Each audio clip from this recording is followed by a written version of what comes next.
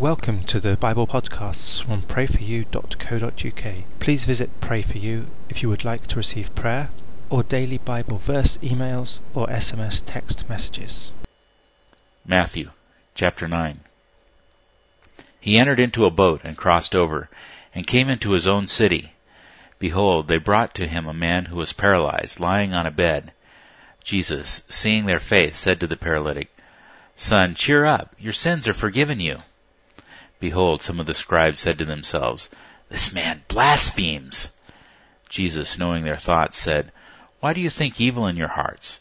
For which is easier to say, 'Your sins are forgiven,' or to say, 'Get up and walk'? But that you may know that the Son of Man has authority on earth to forgive sins." Then he said to the paralytic, "Get up, and take up your mat, and go to your house." He arose and departed to his house. But when the multitude saw it, they marveled and glorified God, who had given such authority to men. As Jesus passed by from there, he saw a man called Matthew sitting at the tax collection office. He said to him, "Follow me." He got up and followed him. It happened as he sat in the house, behold, many tax collectors and sinners came and sat down with Jesus and his disciples. When the Pharisees saw it, they said to his disciples, "Why does your teacher eat with tax collectors and sinners?" When Jesus heard it, he said to them, "Those who are healthy have no need for a physician, but those who are sick do. But you go and learn what this means. I desire mercy and not sacrifice. For I came not to call the righteous, but sinners to repentance." Then John's disciples came to him, saying, "Why do we and the Pharisees fast often, but your disciples don't fast?" Jesus said to them, "Can the friends of the bridegroom mourn as long as the bridegroom is with them? But the days will come when the bridegroom will be taken away from them, and then they will fast. No one puts a piece of unshrunk cloth on an old garment, for the patch would tear away from the garment, and a worse hole is made. Neither do people put new wine into old wineskins, or else the skins would burst, and the wine be spilled, and the skins ruined. No, they put new wine into fresh wineskins, and both are preserved."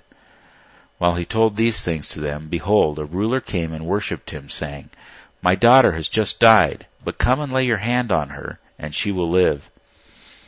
Jesus got up and followed him, as did his disciples.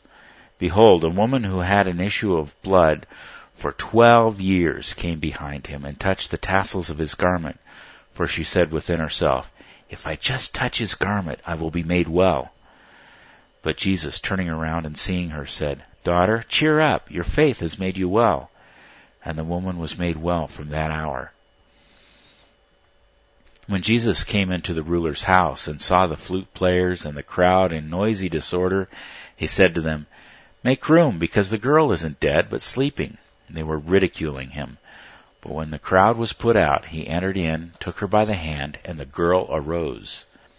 The report of this went out into all that land. As Jesus passed by from there, 2 blind men followed him, calling out and saying, "Have mercy on us, Son of David!" When he had come into the house, the blind men came to him.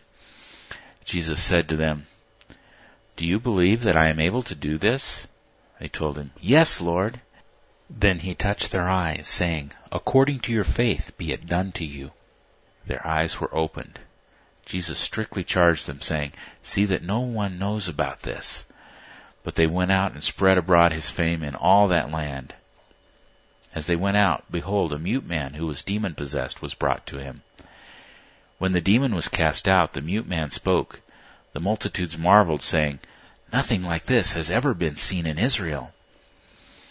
But the Pharisees said, "By the prince of the demons he casts out demons." Jesus went about all the cities and the villages, teaching in their synagogues and preaching the good news of the kingdom, and healing every disease and every sickness among the people. But when he saw the multitudes, he was moved with compassion for them, because they were harassed and scattered like sheep without a shepherd.